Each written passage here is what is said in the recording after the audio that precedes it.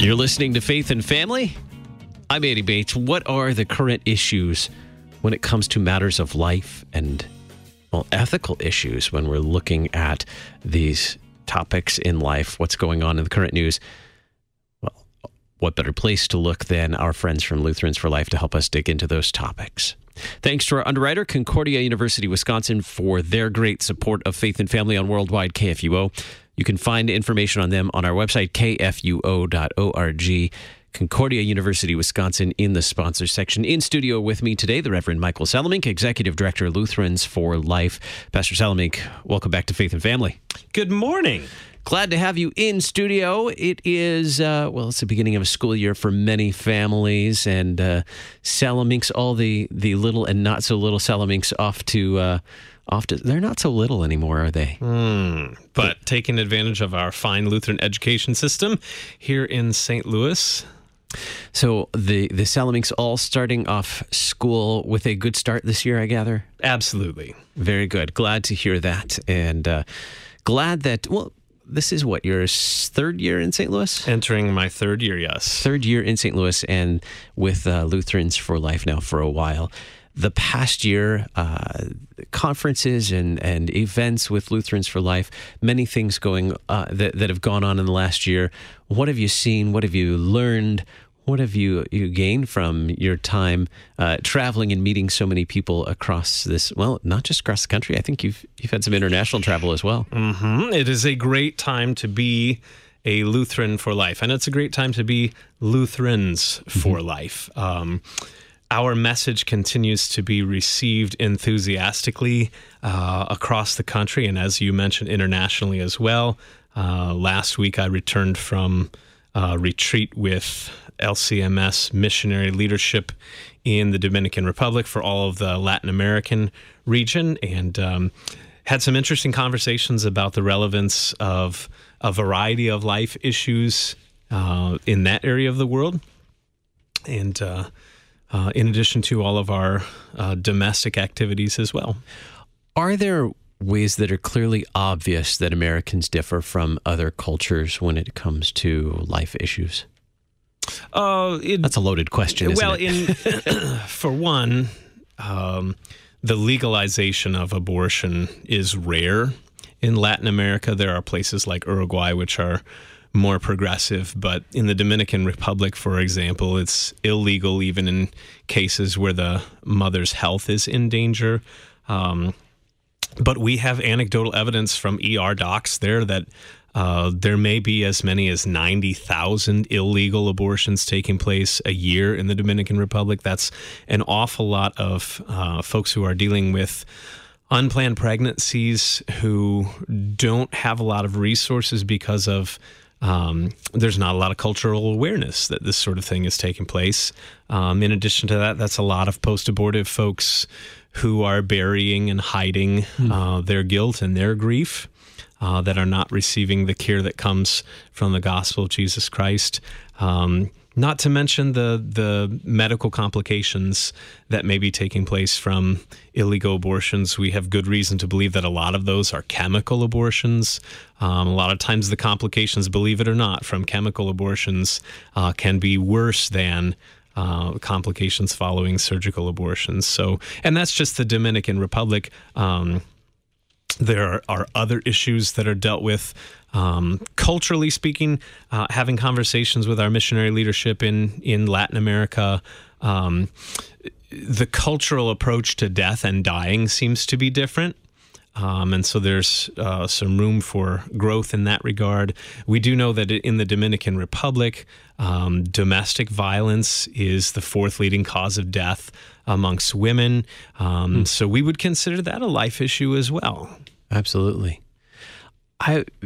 Regarding aging and death, I think probably many other cultures have an appreciation for the older generation and regard for the elderly, especially those in the last years of life. Much different than perhaps many parts of our American culture do. Can be. in speaking with pastors working throughout the region, though, it's kind of a paradox. On the one hand, everything in the Dominican Republic and other parts of Latin America is about family.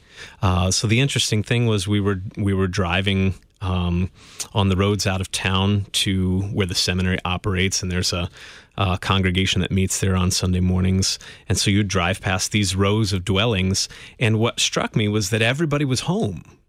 Even after we came back from church in the afternoon, everybody was home. In the States, I think things are different. Home is a place where we sleep, where we rest, but it's not so much the place where we network with other folks. We often go out into public to do those things, but this was taking place. So on the one hand, there's really a high regard for family and extended family. It's common knowledge that elderly members of family reside in the same multi-generational multi-generational homes. On the other hand, though, I'm being told by pastors who minister to Latin American Christians that death and dying are met with kind of a cultural denial that in some cases, younger adult children who are caring for their aging parents as those parents begin to approach death, giving them, for example, pain medication like aspirin or Tylenol and saying, this is going to make you all better. Or denying the fact that mom or dad is even entering the last stages of life. And then there's, the grieving process is different because the culture is so community-oriented. Grieving is very public, can be very dramatic, different from kind of the individualized, private types of grief that we have in the United States. But those displays of grief take on a different dimension. And, the pastors are telling me that individuals still have a difficult time dealing with the reality of deceased loved ones. So you spent some time in the Dominican Republic, learning about the culture and the work of the church there, as well, the missionaries who are serving there, and learning quite a bit from the culture. What was it like? How long were you there in the I was there 4 days, I believe. So coming back to the U.S., you weren't there long enough, I guess, for it to be that significant of a change when you came back. No, there were differences. I mean, it was eye-opening. Looking out, I was staying at an apartment that's leased by LCMS International Mission down there in Santiago de los Caballeros in the Dominican, and looking out the back window, you could see was this place where a family was living, right? Because when the door was open, you could see furniture inside, but it was a one-room dwelling that consisted of a wooden frame and then planks of plywood leaned up against that wooden frame for walls, and some corrugated tin for the roof. And that's very different than, I think, standards of living in the States. Visited at a group home for disabled children that operates on the seminary campus, and that was delightful as well. Castillo Fuerte? Your guess is as good as mine. As in terms of the name, I was taking in all of the people. But I found the Dominican people to be very hospitable. It was interesting to hear the missionaries' anecdotes about life in the Dominican.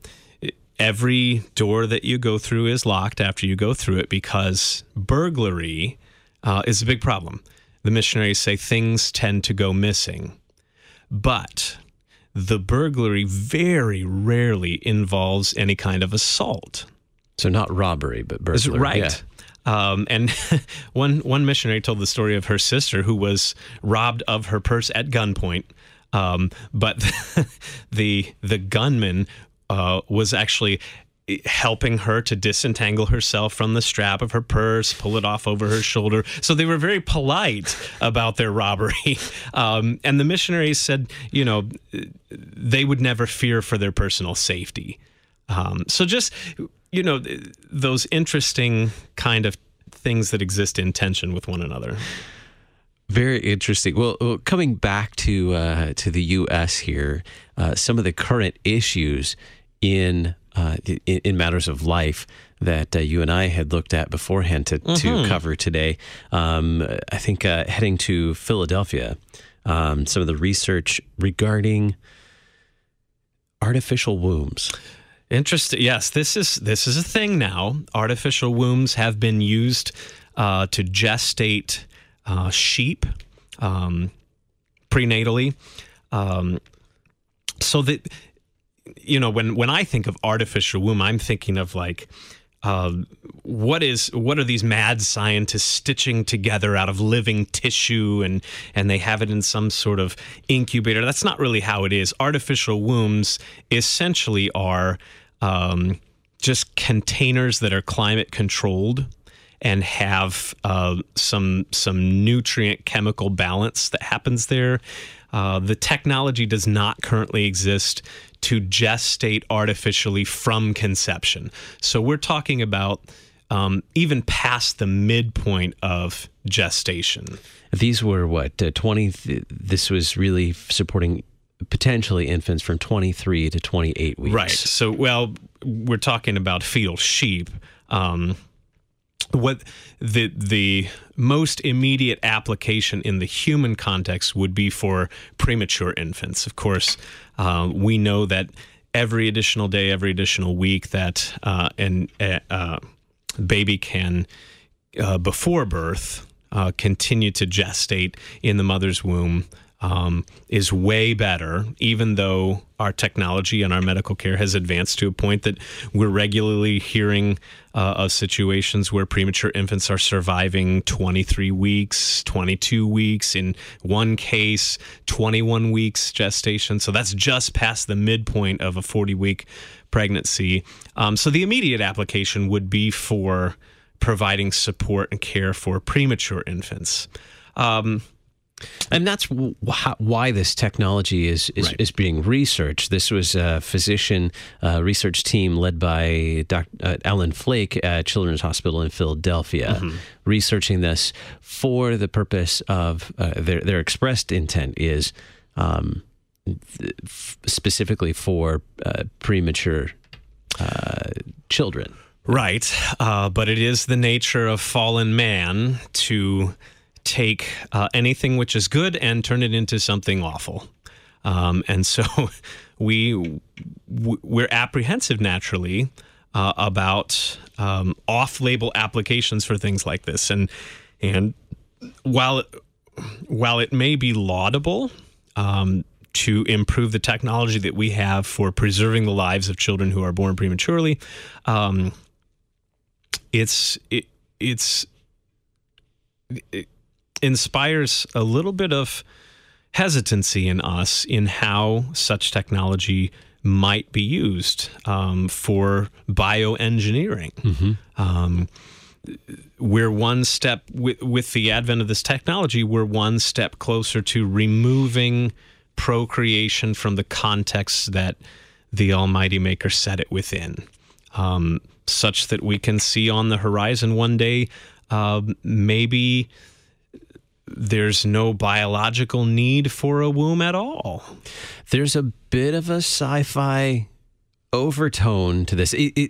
I understand the intention is for caring for the premature infants, that to provide that nurturing womb-like environment for them, so that the lungs can continue to develop, and I understand ultimately to save a life. Right. Yes.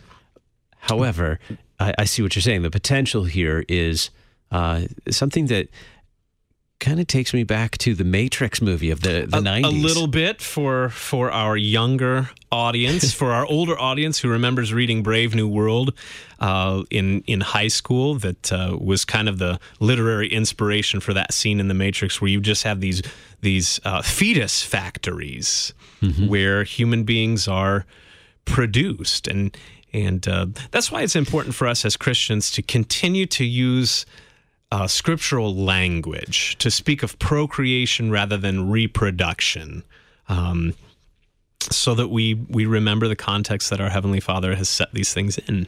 It's so kind of you to refer to our generation as a younger generation.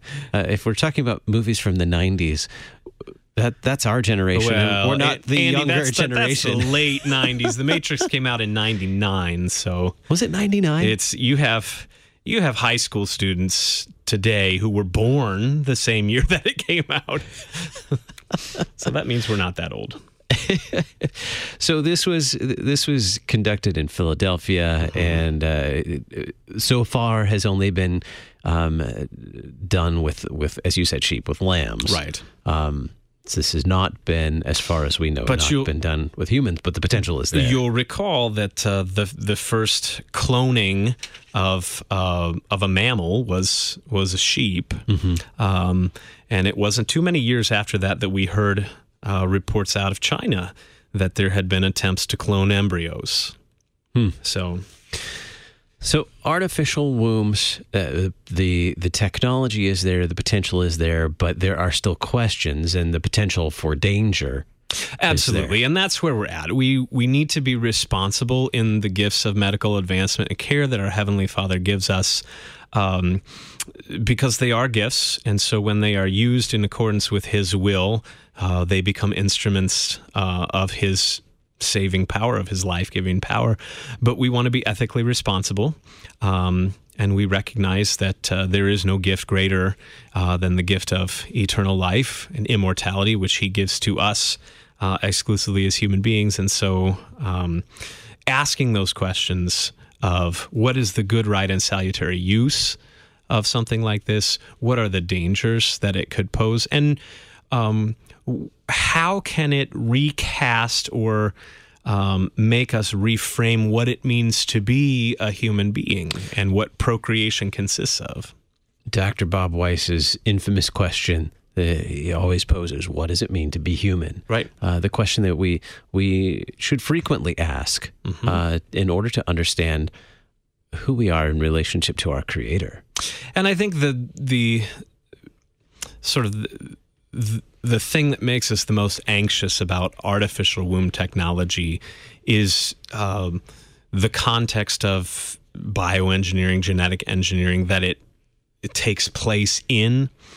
So coupled with other recent developments that have to do with the efficiency of gene editing, that have to do with how embryos are treated in the laboratory. In that context, as we begin to move into kind of a mindset that children are commodities, that everyone who wants children should be able to have children, but no more or no fewer than exactly how many they choose. And ethicists have been sounding the bell for generations about designer babies, or attempting to choose certain traits, whether they be physical or behavioral, of children in unnatural ways that could lead to discrimination or elimination of certain populations of human beings, and then it becomes an evil. Author Katie Shurman makes a good point regarding that very issue. Even our language reflects how we view the gift of children, and we don't necessarily use gift language, and she calls for, she encourages us to return to gift language when it comes to children. But the phrase "make a baby," it almost it carries that tone that children are a commodity rather than a gift. Right. And we can go back as far as the separation of sexuality from procreation. That somehow the primary purpose of our sexuality is for the enjoyment of adults, or the sole purpose, right, of it. Yeah, even. You mentioned China a little bit ago, and there's an interesting story out of China and embryonic stem cell trials happening there. So doctors have announced their plans to apply some embryonic stem cells. So these are, you'll recall that stem cells represent a stage of cell development when the cell can turn into any of a wide variety of different kinds of cells and tissues. And so at the early stages of human development, the first 2, 4, 8, 16 cells really have the ability to turn into all of the different cells of the human body. A testimony to the miraculous power and the wonder of our Creator who designs things in such a gracious way. In order to harvest those stem cells, embryos are destroyed. So human beings are put to death in order to use their tissues, in this case just for experimentation. There is absolutely no evidence that embryonic stem cells have been useful in therapies. In this case, they're going to try to treat Parkinson's disease. On the other hand, we do rejoice because stem cells engineered from the cells of adult human beings have shown lots of different promise in being used as remedies, and those without the ethical difficulties that come with harvesting embryonic stem cells. So stem cells can be can come from someone without killing a human being. So there's this remarkable development around the same time. This is probably 15 or 20 years ago in our country, around the same time that we were having the discussion of stem cells, there was a major advancement in what's called induced pluripotent cells, which is just a fancy way of saying they're stem cells that didn't start out as stem cells, but they took, for example, researchers were able to take adult skin cells, which we shed by the billions every day, adult skin cells, and turn those into pluripotent cells, which are stem cells that have the ability to turn into any other kind of cell. And so they were able to take that and make that happen. So one wonders, honestly, at what the reason is for the continued use of embryonic stem cells in research when induced pluripotent cells are the ones that have shown the most promise. We're talking with the Reverend Michael Salaminka, Executive Director of Lutherans for Life. Current life issues. We'll be back in just a moment, right here on Faith and Family.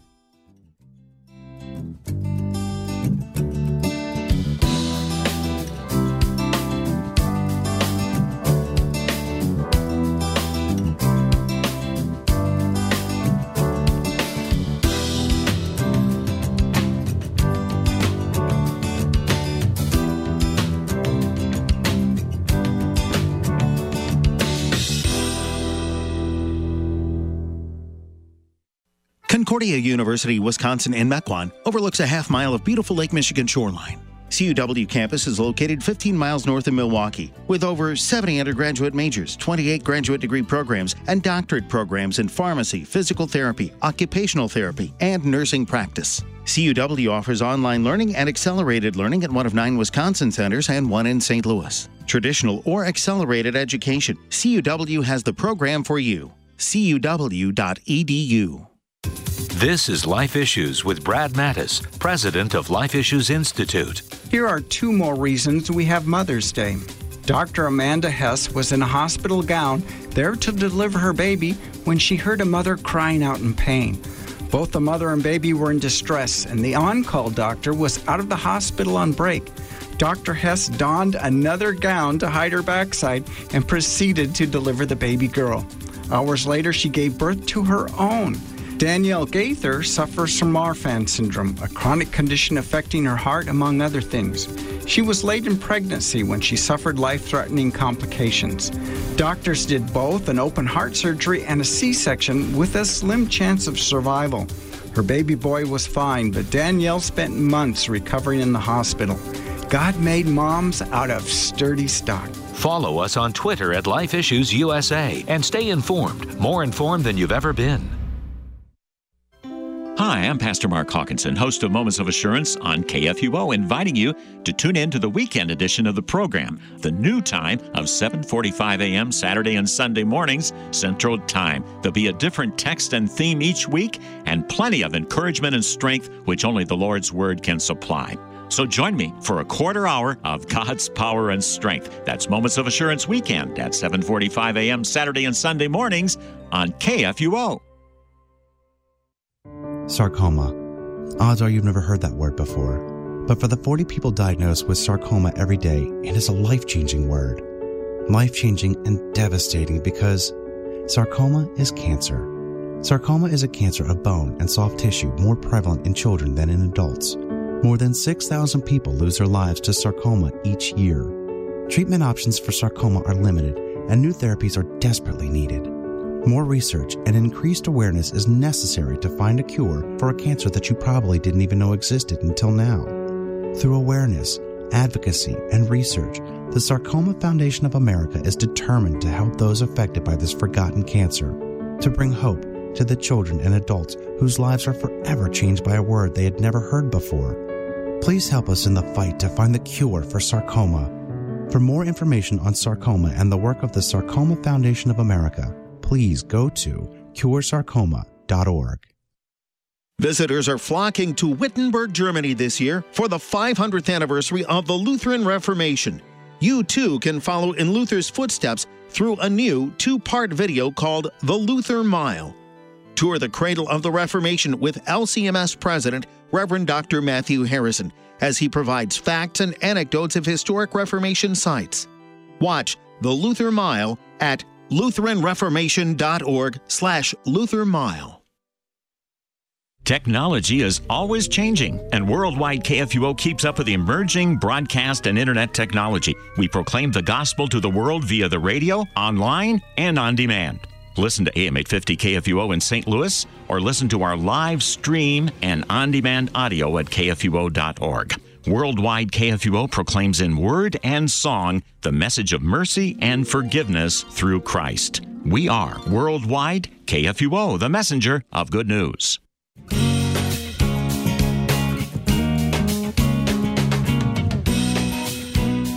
You're listening to Faith and Family. I'm Eddie Bates, talking life issues, life topics with the Reverend Michael Salamink. He's the Executive Director of Lutherans for Life, and spending some time talking about current issues in the news that are very pertinent to us when it comes to matters of life. We were just talking about embryonic stem cell trials in China, particularly to treat Parkinson's and macular degeneration. Mm-hmm. And so if I understand correctly, the intent was to use embryonic stem cells to treat Parkinson's through injections and macular degeneration the same way, doing an injection. What were in addition to the concerns of using and destroying embryos, human embryos for these trials, there were other concerns regarding these trials as well. There was a biologist, stem cell biologist in California from the Scripps Research Institute in California, who was concerned that this is really perhaps a bit wider. The potential here for danger is a bit wider than sure really is unforeseen safe. Consequences. This happens regularly with research in genetic engineering. So, for example, just things that we don't understand the explanation for yet, that genetically engineered organisms in some cases, have shorter life expectancy, lower overall quality of health than their non-genetically engineered counterparts in some cases. So cloned organisms, for example, have a markedly shorter lifespan than the counterparts they were cloned from, and we don't have we don't understand the scientific explanation for that yet. And so, the use of embryonic stem cells that could develop into a wide variety of different cells, no one has any idea. That's why we do experiments with medical technologies, because there are consequences that we cannot foresee. And so in addition to the ethical concerns of putting human beings to death so that their parts can be used to experiment on other human beings, just the standard kind of medical concerns that come with trials, that there may be unforeseen dangers to the participants. And in this case, potential mutation. Right. That has been one of the warnings that has been sounded for a long time about stem cell research, is the possibility that stem cells could turn into cancerous tumors, or they could cause mutations in the cells of the host or the receiving patient. And these are things we just don't know. Another current issue goes back to a story from last year. The doctor who introduced the 3-parent baby concept, this protocol for using it's kind of deceiving, this idea of 3-parent baby. Take us back to that story from last year, and then bring us up to what the current issue is as well. So this has to do with disorders of mitochondria. Mm-hmm. And if you remember from your high school biology class, the mitochondria is the powerhouse of the cell. So it's responsible for synthesizing the energy that the cell uses to continue living, reproducing, and functioning. In some individuals, those mitochondria are genetically compromised. And this is a very serious condition that in a lot of cases can lead to death, in addition to all kinds of other disorders. So because it is congenital, it's inherited from the parents, and there's nothing the parents can do to prevent their children from inheriting this, from being born with it. Well, scientists developed a protocol for what the media calls 3-parent embryos, but really what it is what happens is an embryo is created by 2 parents. The embryo then that has this mitochondrial disorder, the nucleus of that one-celled embryo is implanted into the host cell of a third person who is neither the mother nor the father. This would be a donor. So there's no genetic information. No. From the third party. At least as far as we can tell. This is another one of those situations where all of the consequences have not played out yet. So what happens is the donor cell, the nucleus is removed, but it still retains the healthy mitochondria. And then the unhealthy, the nucleus from the genetically compromised embryo is implanted into that cell, and then development is permitted to go on. There was success, at least in one trial that I know of, that a child was born.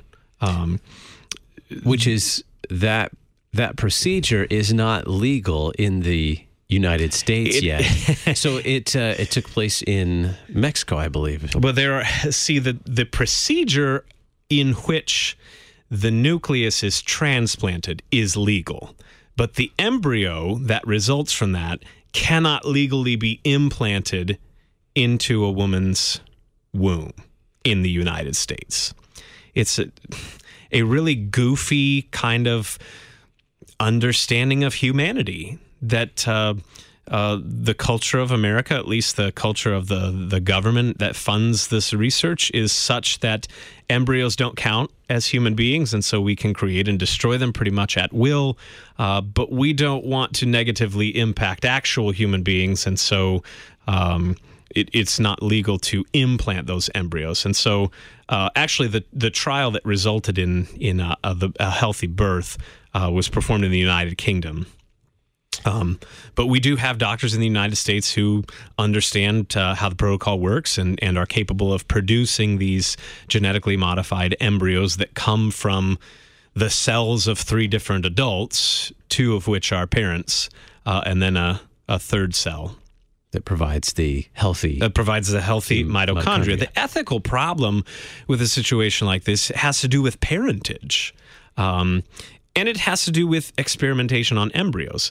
The embryo, the baby, the healthy baby that was born, did not have a say in whether or not it was experimented on in this way.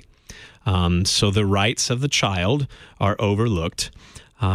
Beyond that, there's a whole host of legal questions about whose child is this, who has parental responsibility for this child, since the child has tissue, has cells from 3 different individuals. And then the question of the psychological impact it might have on that child as she develops into an adult. Thinking, what is my identity? Who am I? Is very much bound up with where do I come from? And so those questions are of vital importance as we think about these developments as well. And so this story is back in news currently this summer. Yeah, there's a particularly cavalier doctor out of New York or in the Northeast somewhere, maybe Connecticut, who has decided that he wants to market the 3-parent technology to be able to help older women become mothers without the dangers as we age, especially for females.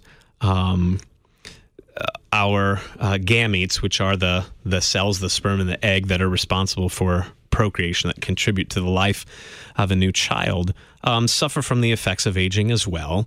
And so this doctor has proposed that he can use this 3-parent technique to overcome some of those difficulties and help women achieve live birth. It's a form of in vitro fertilization.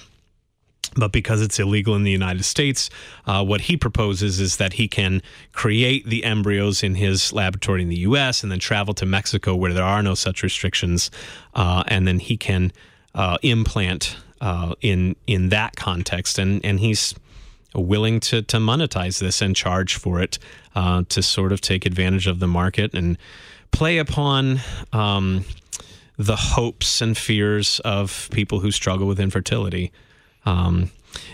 He really has no regard for the ethical questions. As a matter of fact, I believe in the story that came out, he is quoted as saying, every development is another step towards designer babies. And so he sort of accepts the fact that genetic engineering is a foregone conclusion, and we should take advantage of it as much as we can. And genetic engineering makes its way into the news as well this summer. Human genetic engineering, not just we've talked quite a bit about genetic engineering when it comes to other organisms, but now we're talking human and genetic engineering. Where are we currently with that? Well, the process for genetic engineering, which has to do with the editing or the replacing, the transplanting of the genetic code, the DNA that essentially is the roadmap for the development of the entire human body, has become a lot more efficient. So in prior times, in order to edit the genes of an organism, you had to introduce another infectious agent into that organism. So this would be like a bacterium or a virus that had been deactivated or had its negative properties taken away, or perhaps it was harmless. And then what you would do is you would breed that organism in such a way that it has the desired genetic code. Then you would introduce that organism into the host organism or the recipient, and then through the natural processes of interaction and infection, the genetic code would be transferred.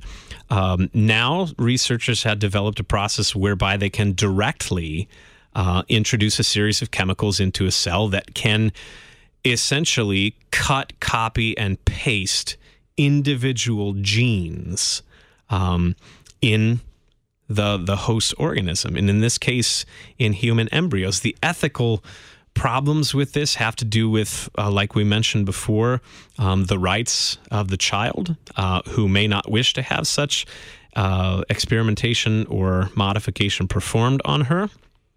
It has to do with the unforeseen consequences. We are still in the very infancy stages of understanding how genetic engineering affects complex organisms like mammals and human beings.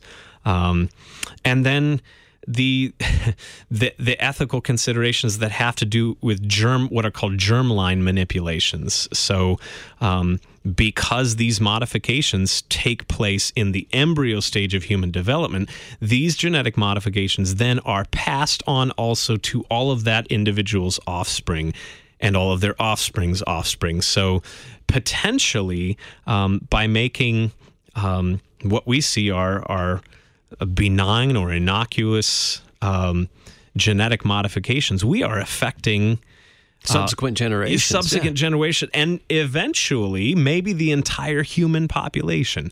And that is something that requires a lot more forethought and care. It's one thing to develop such techniques for therapy, for treatment of disease, for to eliminate disease, and we're going to get to another topic on eliminating disease in just a moment. But it's one thing to develop techniques or therapies for treatment. Mm-hmm. It's another when those are used for engineering of, the phrase you mentioned a bit ago, designer babies, for creating humans with specific traits to meet our expectations or our preferences. Right. And it might seem to be well-intentioned in the beginning. For example, if we can genetically engineer away some fatal congenital defects, conditions like spina bifida, which are often fatal, or trisomy 18, which is similar to Down syndrome, only it's much more serious and often results in fetal demise or the death of a baby before that baby even lives for 1 year. If we can genetically engineer things like that away, it seems like a good thing. We're saving lives. But there are just a whole host of questions that we don't have answers to. And with human beings, it just doesn't take long before we take even something that seems like it's intended for good and use it for evil. Think about the technology that led to the development of atomic weapons. The ability to split the atom has resulted in a revolution in clean energy. On the other hand, when it was used for destruction, it became very awful. The same thing is true using genetic manipulation technologies to be able to treat or prevent diseases. It's not really a far leap to the point where we try to engineer certain human beings and get into a class of discredited science called eugenics, which is where we try to breed human beings into a sort of better type of human being. A type of human being that has a desired traits or specific traits. For example, in our culture, professional athletes can get rich, and persons who are taller and have denser muscle mass and have a higher proportion of fast twitch muscles generally do well at athletics. So why couldn't we just design a child that has genetic code for those sorts of traits and increase their odds that they might be happy, healthy, successful? And then we can win all the Olympic Games. And then we can become gods. We can genetically engineer our own immortality. You know, the sky's the limit. Building a Tower of Babel. So what starts perhaps as intended for good to treat a disease or to prevent a disease, a potentially fatal disease, has also the potential for evil. Absolutely. We mentioned just a few minutes ago about eliminating a disease. A recent story making headlines this week, at least in social media, is Iceland and a culture there that to some appears that they're aiming at eliminating Down syndrome through a particular practice. Yeah, the problem is they're not really curing Down syndrome. What Iceland has supposedly succeeded at doing as a culture is aborting 100% of babies who are conceived and diagnosed with Down syndrome. That's a really dangerous and awful precedent to set, to suggest that the cure for suffering is simply to kill the sufferer. And this is something that certain government leaders in Iceland have celebrated. And the story that was actually run on CBS about this particular statistic in Iceland. And while the story was balanced, it was biased in favor of this being a good thing. We're deceiving ourselves if we think that we are eliminating a disease by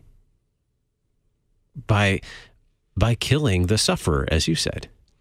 Not only that, but the response from the population of individuals who have Down syndrome or who are family to those persons who have Down syndrome, or the populations of other persons with disabilities, has largely been outrage, because the elimination of an entire group of human beings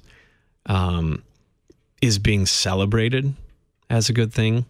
The suggestion, then the subtext being that it is better to be a human being without Down syndrome than to be a human being with.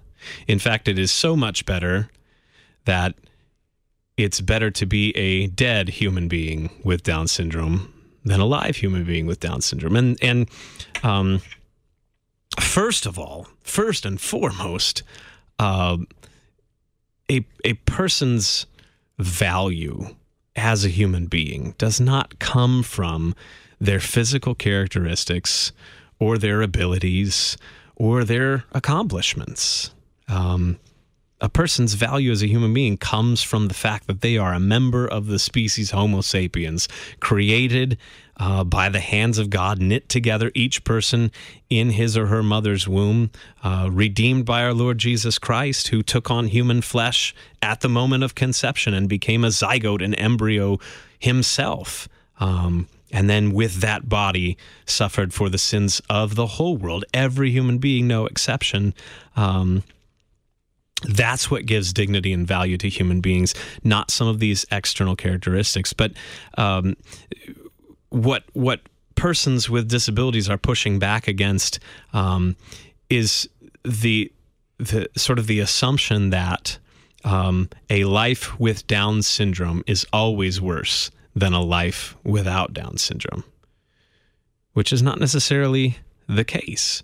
All of us, I'm sure, know acquaintances who have Down syndrome. They are people. They have delightful personalities. They interact with others. They have human relationships. They contribute to society. Some of whom have been my guests. Absolutely. And rightly should be celebrated. And the suggestion is even made that because of the disability that they live with, they have a different perspective than persons without that disability, a perspective which is necessary for our flourishing as a human civilization. But even if a child is conceived with Down syndrome and that Down syndrome leads to fetal demise, causes death, that does not mean that that child's life has been a waste or that it has been unvaluable. God, within his mysterious wisdom, has a purpose for every single human life, no matter how long they live. And we are richer as a human community for every human being that becomes a part of the human race. Every human being is a treasure. I think we often deceive ourselves in thinking that our perception, our perspective, is wider than it really is. We convince ourselves that our perspective is greater than it really is. And I would encourage our listeners not to think of disability or special needs as a black or white, or what we would call a zero-sum game, but to think of it more as a spectrum. Every human being has special needs and abilities that are unique to that person. Compared to other people, I don't have the abilities that they have. So every child that is conceived is a special needs child because every human being has unique needs. And if we think of it that way, then it's not as if there is a good baby and then a bad baby. Like somehow this one is not going to measure up. It comes back to that gift language that I mentioned earlier from author Katie Shorman, that if we regard marriage, family, children as gifts, then perhaps our perspective on these things will change. One more issue before we... At least one more. We've got about a minute here. There's an increase in the suicide rate, which has increased our mortality rate in the United States. So in the United States, there has been, over the past several years, a dramatic increase in the rate of suicide, especially among teenagers and young adults. And it has been so pronounced that it has actually driven up the mortality rate in the United States, the death rate, for the first time since the 1930s. People racking their brains trying to figure out, why is the suicide rate going up? I think I would trace it, and most observers trace it to two causes. One, social fragmentation. Just the idea that we're more disconnected than we ever used to be. So fewer people are involved in civic societies or congregations. And we're separated by these digital walls. And so it's a lot more individualistic. But secondly, the development of a utilitarian ideal of humankind, that a person's value comes from what they do. And this is where all of these sort of life issues tie together with this story on suicide. As Lutherans, we celebrate that a human being's value is by what God does and not by what we do, by grace and not by works.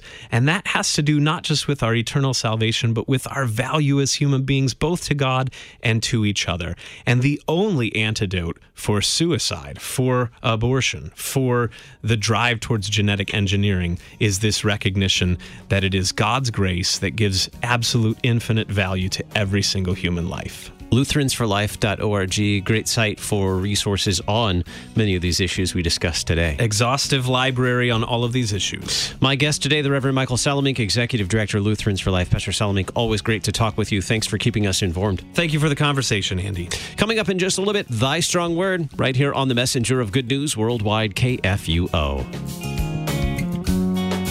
Listen to Faith and Family Monday through Friday at this time. Faith and Family is a listener-supported program. Your financial support is needed for Faith and Family to continue. Our address is 1333 South Kirkwood Road, St. Louis, Missouri 63122. You can contact us on the web and download Faith and Family at kfuo.org. Worldwide KFUO, on the air, online, and on demand.